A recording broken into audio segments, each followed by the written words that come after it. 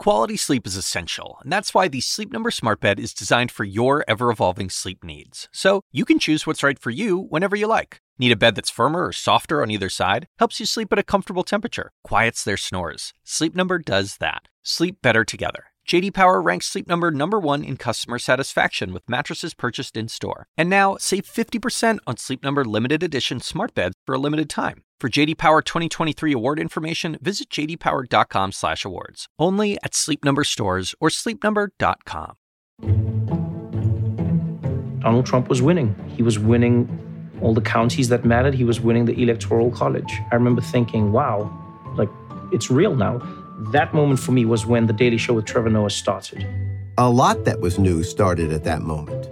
An avalanche of politically charged humor came tumbling down in late-night television because no public figure since the start of late night in the 1950s had ever ignited that combination of comedy inspiration and pure rage that Donald Trump did when he descended an escalator and ascended to the presidency. I'm Bill Carter, and this is Behind the Desk, the story of late night. In this edition, we're going to talk about how late night got in a lather over Donald Trump and politics. Always attuned to whatever issues were dominating the news, with a president like this, late night comedy found a new political gear, full throttle, and Trump humor pretty much overran the late night landscape. This morning, Donald Trump asserted executive privilege over the Mueller report. Executive privilege, of course, is actually Trump's favorite privilege. Right after a white, male, and Mar-a-Lago handicap bathroom. Well, as you might expect, Trump has been tweeting a lot today, and you could tell he's getting worried because one of his posts said, they're finding Biden votes all over the place in Pennsylvania, Wisconsin, and Michigan. So bad for our country. Dude, they're not finding votes. They're counting them. Briefly, over the weekend, people started to notice that his hair is suddenly now white. It's completely white. The carpet now matches the supremacy. Unrelenting and unstinting focus on Trump brought an unfamiliar tone to late-night television. Johnny Carson, who defined so much of the late-night genre, had always operated in the PFZ, the partisan-free zone. The jokes had bite, but didn't draw blood. During the Vietnam War, for example, Carson took no overt stand. One competitor, Dick Cavett, did. I think everybody realizes by now that there's never been anything in our history to parallel the Vietnam War. All the analogies to other wars seem to be inadequate. Dick Cavett booked guests who were outspoken in their anti-war views. One of them was the most significant Vietnam dissenter in the nation, a man willing to go to prison for his principles, the heavyweight champion of the world, Muhammad Ali.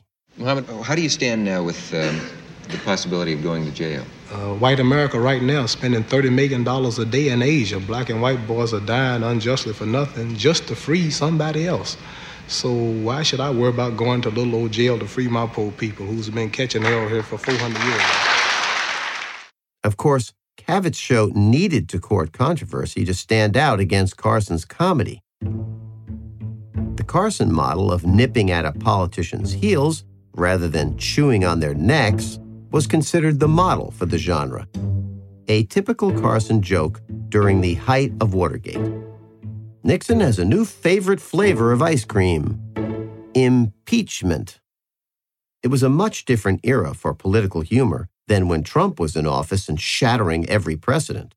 Back then, a new, obscure politician like Vice President Dan Quayle could wander rather innocently into the late-night crossfire, as Jimmy Brogan, head writer for Jay Leno's monologue, recalled. The news didn't change as much as it does now. As it does now. Yes. You have Trump making news every day.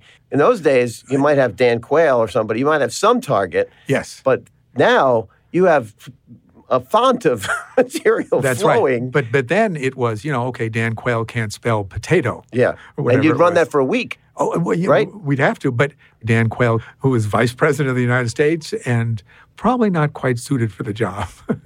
And he goes to a school at one point, and the little kid's up at the blackboard and spells out potato, and Dan Quayle says, no, there's an E on the end of potato. And of course, this was months of jokes about Dan Quayle. Quayle, a typically bland vice president, could never have qualified as anybody's idea of a villain. He was just a convenient target. In fact, in his final monologue, Carson made a point of pleasantly thanking Quayle for providing him with steady material. No, I know I've made a lot of jokes at the expense of Dan Quayle, but I really want to thank him tonight for making my final week so fruitful. Late-night writers always try to find the comedy persona of a politician and then fire BBs in that direction for as long as the poor sod is occupying the stage. Dan Quayle's persona, a dullard. Jimmy Carter, a hick peanut farmer. Bill Clinton, a womanizing hound. Jay Leno did 4,607 jokes about Bill Clinton. Yes, somebody counted. Probably all but 10 of them were about Clinton constantly being on the prowl. And way too many during the Monica Lewinsky scandal stepped far over a line now recognized as offensively misogynistic. Jay wasn't alone. David Letterman told some astonishingly sexist jokes about Lewinsky, like one from a top 10 list of lines from a Monica Lewinsky book, Me and My Big Mouth. Dave later apologized, saying that he had helped push her humiliation. At least Clinton merited the attention. He was the president, after all, and he likely got used to and rolled with most of the late-night shots. That didn't mean a host couldn't stray into less acceptable areas, as Conan O'Brien found out when he served as the joke teller at a White House Correspondents' Dinner. There has been a long association between the White House Correspondents' Dinner and comedians, particularly late-night hosts. Bob Hope was the guy telling jokes way back in 1944. He later appeared in 1976 with Chevy Chase, who had just become the anchor of Saturday Night Live's Weekend Update. Milton Berle appeared in 1954, Richard Pryor in 1968. That one would have been worth hearing. And Jay Leno made his first appearance in 1987. He came back several times later, the last being in 2011. Jon Stewart turned up in 1997. He killed, by the way. But some late-night hosts were certainly more memorable than others. One late-night star, Seth Meyers, may have played an outsized role in American political history with his Correspondents' Dinner appearance in 2011. Seth took the opportunity to direct his comedy attention not just to the president in attendance, Barack Obama, but also to one celebrity guest at a nearby table. The peltering that Donald Trump took that night led to speculation that he vowed revenge and ran for president because of it. Though Trump himself later denied that that was the reason, check out the video sometime. He did not look happy. In 1995, Conan O'Brien was a few years into the job of host of NBC's Late Night show. He had settled in well after a brutally rocky start. So why not go make a big splash in D.C.? Robert Smigel, who helped write and perform Conan's appearance that night, recalled how it all went down. I mean, it's 1995. He hasn't even been on the air for 2 years. So, he's safe. He's not going to get canceled anymore. But he's trying to become respected. This was a big deal, and I think the Clinton bit had become very popular. The Clinton bit in question was a regular Conan feature called Clutch Cargo. It was based on an old cartoon where the drawings were static and only the characters' lips moved. Smigel played a number of the characters, with his Clinton impression the big fan favorite, mainly because he sounded less like the real guy than Yosemite Sam of Looney Tunes fame. Please welcome President Bill Clinton. Here he comes. Welcome, Mr. President. Welcome. Yeehaw, Conan. I'll say, yeehaw.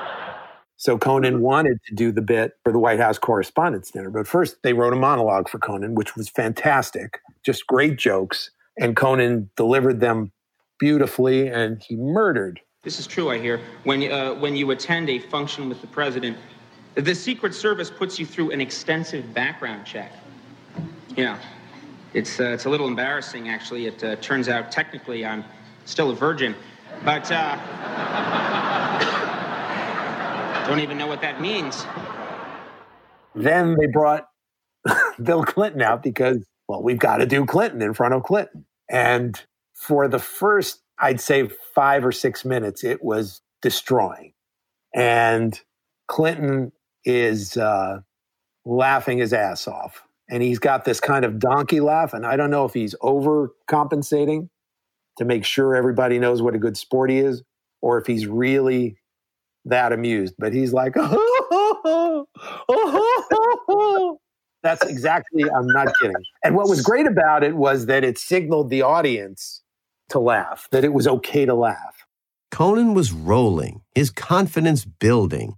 And then 2 things happened. It went too long. And there was one little segment in there that we worried, is this going too far?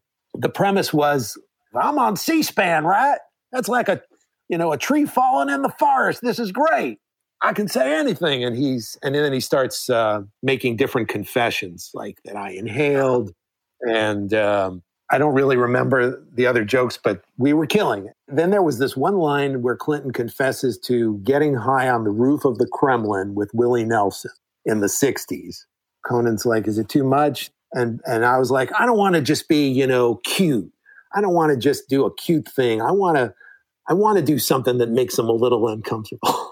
So we do it, and it doesn't kill. But not only doesn't it kill, but Hillary, who was kind of laughing up to now, and this Willie Nelson line just doesn't agree with her. And according to Dick Cavett, who we saw after the event, he said to Conan, Hillary went from Dr. Jekyll to Mr. Hyde. It just, on a dime, her face dropped, and he said it chilled the room. And we had like 5 more minutes. Conan's transgression of going a bit too far and a bit too long only proved it was still the era of be funny with the politicians, but don't make them too uncomfortable. A few years later, in 1999, something happened that lit a much hotter fire under the relationship between late-night hosts and the people making policy and news in Washington. Jon Stewart replaced Craig Kilborn as host of The Daily Show. Alison Silverman had been a writer for Conan before she moved to The Daily Show just before Stewart arrived. Early on in my tenure there were a lot of sillier stories. I remember stories about the Swiss bicycle troops and stories about an inventor of bird diapers. Jon was really interested in taking the show in a direction that was more editorial of more important current events. Hard to find comedy topics better than bird diapers, but Jon Stewart quickly found some other more substantive targets. David Javerbaum, then a Daily Show writer, remembered the excitement of the 2000 election recount. Well, the whole month of the Bush-Gore recount, we had a month of that, and those were great shows. Like, for example, election officials looking at hanging chads. That's inherently funny, and you can write hilarious jokes on that. Some quarters of late night, even Saturday Night Live in those days, believed that diving into the deep end of politics was a risk because younger viewers notoriously didn't pay any attention to current events. Jon Stewart's Daily Show began to turn that view upside down. Alison Silverman again. I mean, the thing about late night shows, there'll always be people saying these shows are getting so important, young people are getting news from these shows. And of course, sort of the official response to that was always like, this is a comedy show. People should be getting their news from real news sources. And I think we believed that. But at the same time, the thing about delivering news is it makes you feel important and it makes you feel like a part of something. The rough days, of course, were feeling like, oh my gosh, I'm now going to tell jokes about some congressman, a state congressman who said something ridiculous, and I'm not sure, if I'm part of the problem or the solution with this, because maybe this guy doesn't really need another megaphone for his crazy ideas or whatever. But other times it would feel like, hey, maybe we're making a difference. Making a difference? Since when was that ever part of what comedy is supposed to do? Isn't that what the news is supposed to do? I did an event once with Jon Stewart and the NBC News anchor Brian Williams, and I pressed Jon on why what he was doing didn't qualify as journalism. He could not have been more adamant. "I'm a comic, not a journalist," he said.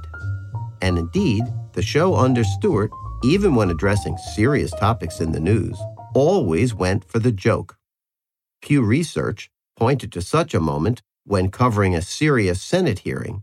The then Senator Barack Obama confronted Secretary of State Condoleezza Rice on Iraq policy. Here's Jen Flans, who produced The Daily Show under Jon and Trevor Noah. It's funny because Jon was always, he was like, we are a comedy show, we're not a news show. And really it is, and it still is comedy first. But even under Jon, like we have fact checkers. Like we would never put something out that, at least on purpose, that was fake news, or false information. It's all grounded in reality and fact. I think that I used to be more on the side of like, no, we're just a comedy show. Like, don't listen to us over here. We're just making jokes. And now I would say, because the news has changed so much and the news became opinion. So it's a really different landscape now. I still think we're a comedy show first, but I don't mind as much when people say, oh, I got my news from The Daily Show. When they used to say it, I'd say, oh, you're missing half the jokes because if you're not watching the 24-hour news networks, you're not even getting who we're parodying and all this stuff. And now I'm just glad people are getting news. By the way, The Daily Show does call its regular lineup of comics correspondents. One current member of that team, Roy Wood Jr., actually comes from a family of journalists. I grew up in a journalism home. My father was a journalist. I have two brothers that were in the craft. And for me coming out with a degree in broadcast, I enjoyed the news, but I never wanted it in a traditional, structured way. Like, I liked the weirdness of it. I liked for something to be just a little bit off center. And so that was something that I always I'm like, all right, that part of the journalism I think I could try and do. And The Daily Show did that on a nightly basis. We'll talk about the impact Jon Stewart had, not just with his comedy take on the news, but also with his personal passion to try to set things right, when we return to Behind the Desk after a short message. This podcast is supported by Sleep Number. Quality sleep is essential. That's why the Sleep Number Smart Bed is designed for your ever-evolving sleep needs, so you can choose what's right for each of you whenever you like. Need a bed that's firmer or softer on either side? Helps you sleep at a comfortable temperature. Quiets their snores? Sleep Number does that. Only Sleep Number Smart Beds let you each choose your ideal comfort and support, your Sleep Number setting. Sleep Number Smart Beds learn how you sleep and provide personalized insights to help you sleep better. All Sleep Number Smart Beds feature cooling, pressure-relieving comfort layers for soothing sleep throughout the night. Temperature-balancing bedding is designed to move heat and moisture away when you're hot. When you're cool, they hold their energy to help warm you. Sleep better together. J.D. Power ranks Sleep Number #1 in customer satisfaction with mattresses purchased in-store. And now, save 50% on Sleep Number limited edition smart beds for a limited time. For J.D. Power 2023 award information, visit jdpower.com/awards. Only at Sleep Number stores or sleepnumber.com. I'm Dr. Sanjay Gupta, CNN's chief medical correspondent. This week on Chasing Life. I'm a health reporter and have been for 15 years. And even I feel overwhelmed by some of the things I read about the stuff we're eating. My colleague Meg Terrell wanted to take a deep dive into something you've probably heard a lot about recently. Ultra-processed foods. There is a lot to learn there, some fascinating stuff. And some of it is probably going to change the way you shop. Listen to Chasing Life, wherever you get your podcasts. As the new century started, what viewers began to notice on The Daily Show was deep research, unearthing clips no one else was finding. In other words, new, true information, as in news. And the guy delivering it was not holding back on driving home the points he wanted to make. Senator John McCain's support for the war in Iraq was a particular sore spot for Jon Stewart. His advocacy of the Iraq War was legend. His sophisticated knowledge of the region, unparalleled, in that it did not parallel with anybody who had knowledge of the region. There is not a history of clashes that are violent between Sunnis and Shias, so I think they can probably get along. Now, that is a true statement if you don't count the long history of violent clashes between Sunni and Shia. That clip underscores the completely new take Jon Stewart brought to politics in late night. If he didn't like something that was happening in media or politics, he was mad as hell and he was not going to take it anymore. In other words, he had a point of view. And very quickly, Jon Stewart was not alone in bringing point of view to late night shows, mainly because his Daily Show spawned a new generation of hosts with something to say about politics.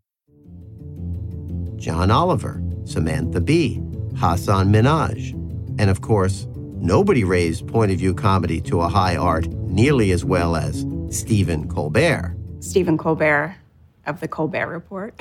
That was my favorite show. I studied that show.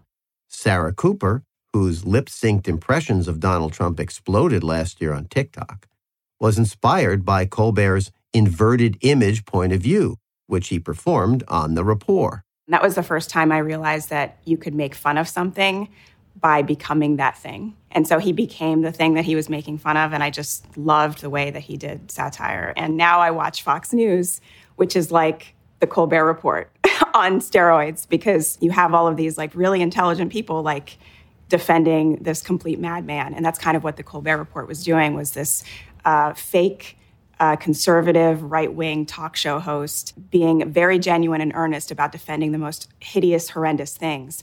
It was just like perfect. I loved that show. Colbert essentially turned his show into a 9-year-long impression. It seemed unimaginable that anyone could pull something like that off. It was such a high-wire act, it demanded fearlessness.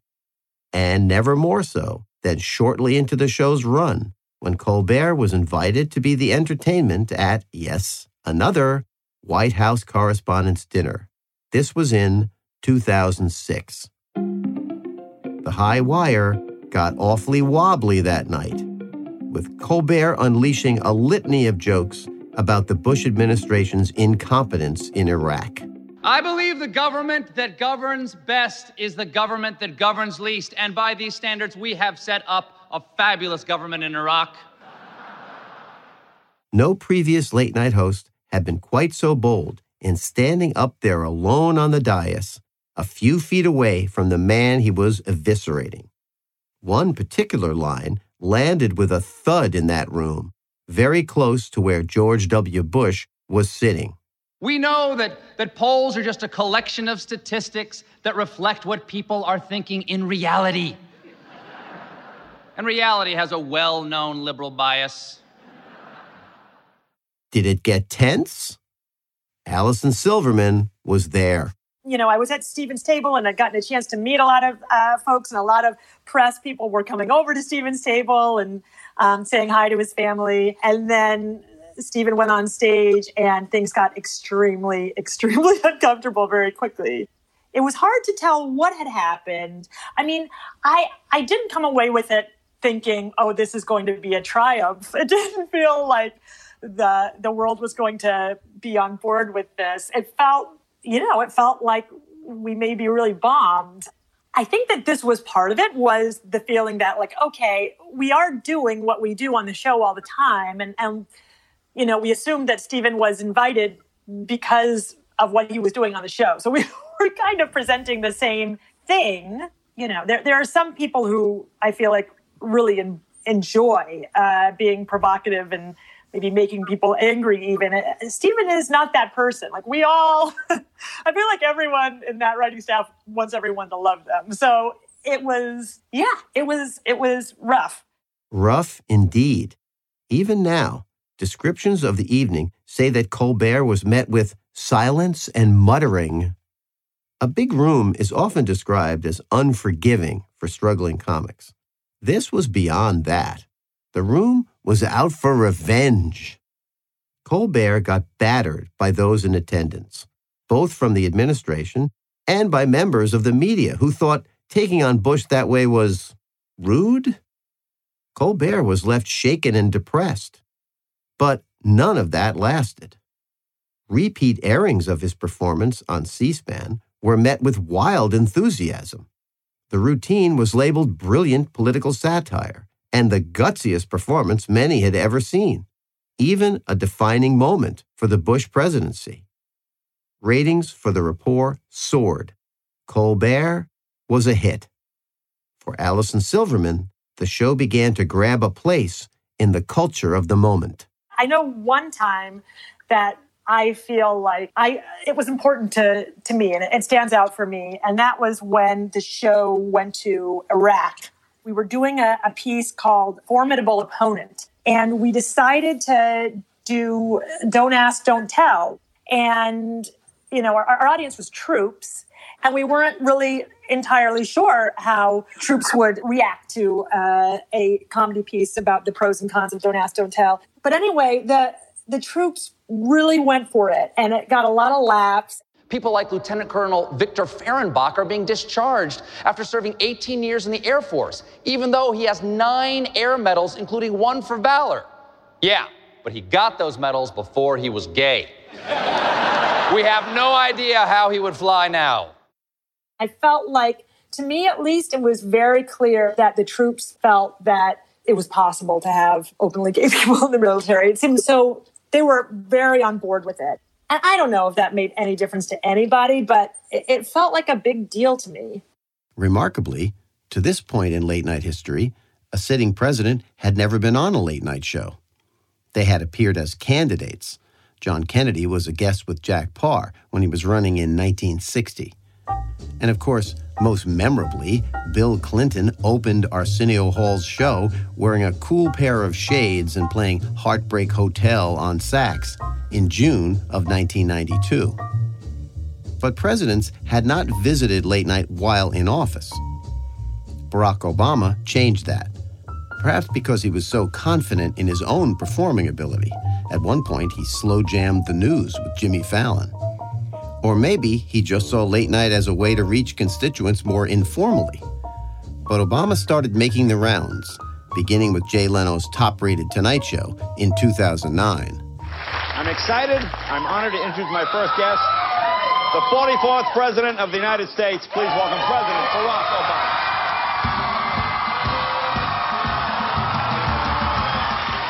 Let me just say, I think Kevin looks good in a suit. Thank you, sir. Thank you, sir. Donald Trump, of course, never subjected himself to the glare of late night once he set foot in the White House, though he was often asked.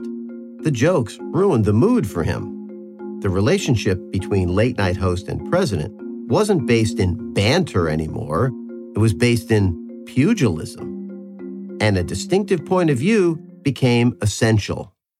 Trevor Noah was certainly distinctive. His wasn't even an American point of view. I remember when he started, we were like, oh, we should be careful not to keep pointing out that he's not from here. People are going to get scared. How can he possibly, comment on the news?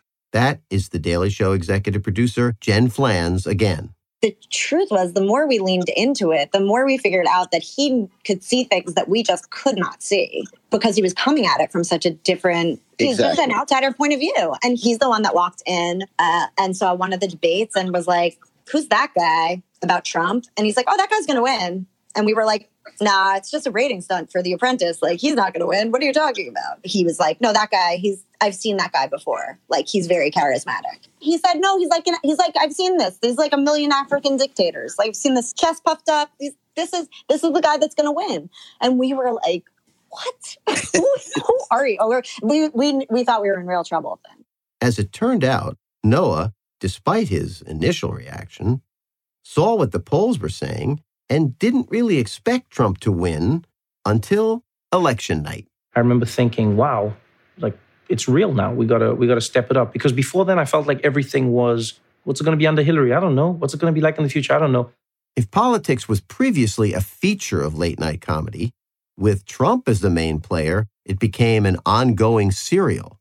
To try to stand outside that meant suddenly losing your equilibrium. That's what Jimmy Fallon found out when he tried to deal with Trump lightheartedly, in keeping with his appealing variety-style talents. During the campaign, Trump came on as a guest, and Jimmy, now infamously, tousled Trump's gravitationally improbable head of hair. For some viewers, this was an unforgivable lapse of comedic judgment. Jimmy was humanizing the enemy. Once dominant in the ratings, Fallon started a slide, one that became harder and harder to pull out of, as Trump continued to upend every news cycle with some outrageous comment or act, setting up ever more outrageous comic reactions all across late night. For Hasan Minhaj, a Muslim host, confronting a president pushing a travel ban on Muslims, this got personal. My mom was in India at the time, and she called me to ask me, hey, am I going to be able to get back into the country?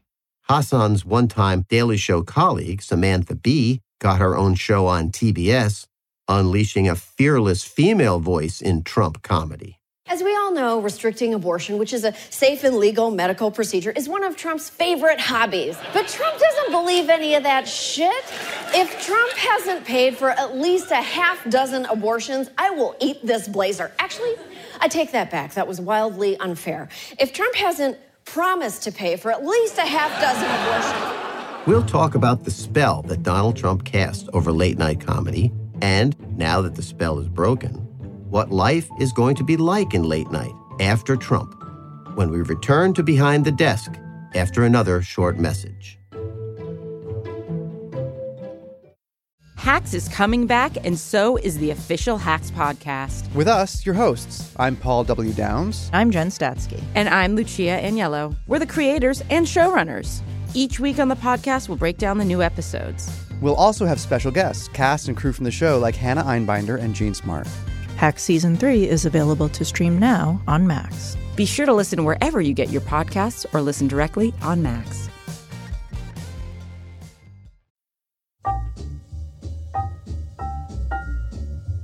For the past 5 years, Donald Trump's omnipresence pushed out virtually every other topic for comic consideration in late-night television. Stephen Colbert, at one point, was doing 11-minute monologues of nothing but Trump jokes. The Daily Show correspondent, Roy Wood Jr., said he was increasingly challenged to keep it fresh. It was also very hard to take serious, which in hindsight, probably a mistake. But the difficult balance that we have to maintain with The Daily Show is finding a new angle on the things that people are already talking about, but then also covering the things that you should know something about. You know, we can't just swim in the Trump waters for 30 minutes and follow Trump around. And Trump did this, wasn't that crazy? At that point, we become groupies of a particular political figure. And I think that's a very dangerous place for any media outlet to be it satirical or not. The thing that's interesting also is that as the country suffers and as things change and as more people are in pain, I can go back and watch episodes of The Daily Show that we did during the campaign and jokes that we made about Trump then that wouldn't get greenlit now because it's not funny, because there is real hurt and there's real tragedy attached to this man's administration. So I just hope that what happened with Trump pre-election and post-election in 2016 will change how we as the media, start looking at candidates. Amber Ruffin confronted the Trump elephant in the room as both a writer for Seth Meyers and a host herself. She acknowledged that Trump fatigue could leave a comic exhausted. It could, as she sang with her sidekick, Tarek Davis, even make a late-night host catatonic. Catatonic. I'm catatonic. It was just like, I am ingesting news at a rate that is unhealthy, and it has stopped me from being able to move or contribute to society. It was just Tarek laying on the ground, prone, me laying on my desk, and just us rapping to the camera about how catatonic we were. And I can't believe we did it. We did it. Been nervous about the election since early last year. I knew that things would get bad, but yo, I had no idea. Always watching the news, always getting up on it. And now it comes at a price, cause now I'm catatonic. I'm catatonic. The drumbeat of Trump comedy often gave late-night hosts some pause, knowing that all the outrageous moments and comments demanded comic skewering, but at the same time, feeling the genuinely consequential and often frightening real-life impact Trump was having on real Americans. Politics, that subject is now a big part of my show, but it's just because it's our job to talk about the things America is talking about, and it's hard to believe that these things are happening in our country. Jimmy Kimmel, of course, was thrust into the middle of Trump's assault on health care coverage when his newborn son faced a health crisis. In speaking out, Jimmy became central to the issue, and his emotional eloquence likely influenced the outcome. When something bad happens to me, I try to make something good out of it. And it just so happened that a vote was happening with American health care and Obamacare. A lot of people watched it, and a lot of people, Republican and Democrat, responded to it. But with the Trump presidency over, where does late night go from here? Is the long national monologue on Donald Trump over? Will Trump be missed in late night? One person sure thinks so. In his final days in office, Trump himself tweeted, in his charming way, that the no-talent late-night hosts would miss him dearly, which, of course, occasioned a few parting shots from center stage. He wrote, "The three very weak and untalented late-night hosts." First of all, I don't know why he would call Stephen Colbert and Jimmy Fallon and Seth Meyers weak and untalented. Those guys are friends of mine, and I think that's rude.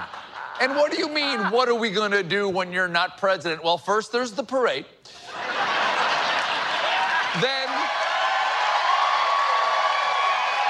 Then there's the national orgy. Then I'm thinking maybe a sandwich and a nap.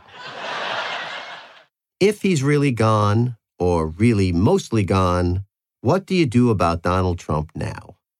Sarah Cooper really wants to move on from him and politics, too. You will have to find other things to bring people together. We all related on how much we hated this guy, and now we have to relate on something else. And I'm excited for that because I don't think politics should be on the top of everyone's brains the way that it has been this year. Politics it's very divisive, it's very ugly, and there's so many things that connect us that we don't talk about anymore because we're always talking about the things that are dividing us. And so I think the future of comedy is finding things other than politics to make fun of. And I think those things are going to be kooky and wacky and absurd and smart and unexpected and surprising. And I'm excited for that. Okay, but what is late night going to do with Joe Biden? Old, unoutrageous, empathetic, and often gaffe-prone Uncle Joe Biden. Amber Ruffin isn't too worried. Joe Biden is going to be fine for comedy. You know what I mean? He's old as hell, says whatever he feels. I think we're all going to be all set. But, hopefully it'll be boring. I want to forget we have a president. That's what I want. But, now we're in this new era where we all realize we can't just be like, I like you, President. Goodbye. You're going to do a great job. Now we all kind of know a little bit better. And we know, we need to keep pressuring these fools. Hopefully, this Biden presidency won't be as terrible as Trump. And we won't be as passive as we were when Obama was president. And it'll be somewhere in the middle. That would probably be the healthiest thing. My own prediction, we're never, ever going back to the PFZ, the partisan-free zone in late-night comedy. The reins have been loosed, erased really. And the hosts and their writers are not going back to lighthearted both sides-isms. For one thing, the audiences have already divided on this. Trump fans are never going to forgive Stephen Colbert. And besides, late night has clearly found its voice on real issues of substance, and it likes being heard. Roy Wood Jr. If the job of late night television is to encompass humor and satire about the world around us and the issues of the moment, regardless of if they're political issues or not, just the issues of the moment, sooner or later, you're going to have to comment on social justice. Sooner or later, you're going to have to comment on race. Sooner or later, you're going to have to comment on LGBTQIA issues. Sooner or later, you're going to have to comment on women's rights, because that's where we are as a country. Like, when Jimmy Fallon is starting to do Trump jokes, something has changed. Something has changed. Be sure to listen and follow Behind the Desk, the story of late night, wherever you get your podcasts. Also, please rate and review us. We'd love to know what you think. Behind the Desk, the story of late night, is a production of CNN Audio and CNN Original Series. It's executive produced by me, Bill Carter, as well as Johnny Kalangas, David Brady, and Kate Harrison Carmen. Megan Marcus is the executive producer of CNN Audio. For CNN Original Series, special thanks to Molly Harrington and Kira Bowden-Gologorski. The producers are Mark Malkoff and Johnny Kalangas. Our editor is Nick Pruer, and our engineer is Neil McDonald. Matt McClellan is our line producer. Special thanks to Amy Antelis, Ashley Lusk, Courtney Coop, John Ealer, and of course, to all the great people who shared their experiences and insights with us. When you work next level. And when you play next level. And when it's time to sleep, Sleep Number smart beds are designed to embrace your uniqueness, providing you with high-quality sleep every night. Sleep next level. J.D. Power ranks Sleep Number #1 in customer satisfaction with mattresses purchased in-store. And now, the Queen Sleep Number C4 smart bed is only $1,599. Save $300 for a limited time, only at Sleep Number stores or sleepnumber.com. Prices higher in Alaska and Hawaii. Quality sleep is essential, and that's why the Sleep Number smart bed is designed for your ever-evolving sleep needs. So you can choose what's right for you whenever you like. Need a bed that's firmer or softer on either side? Helps you sleep at a comfortable temperature. Quiets their snores. Sleep Number does that. Sleep better together. J.D. Power ranks Sleep Number #1 in customer satisfaction with mattresses purchased in-store. And now, save 50% on Sleep Number limited edition smart beds for a limited time. For J.D. Power 2023 award information, visit jdpower.com/awards. Only at Sleep Number stores or sleepnumber.com.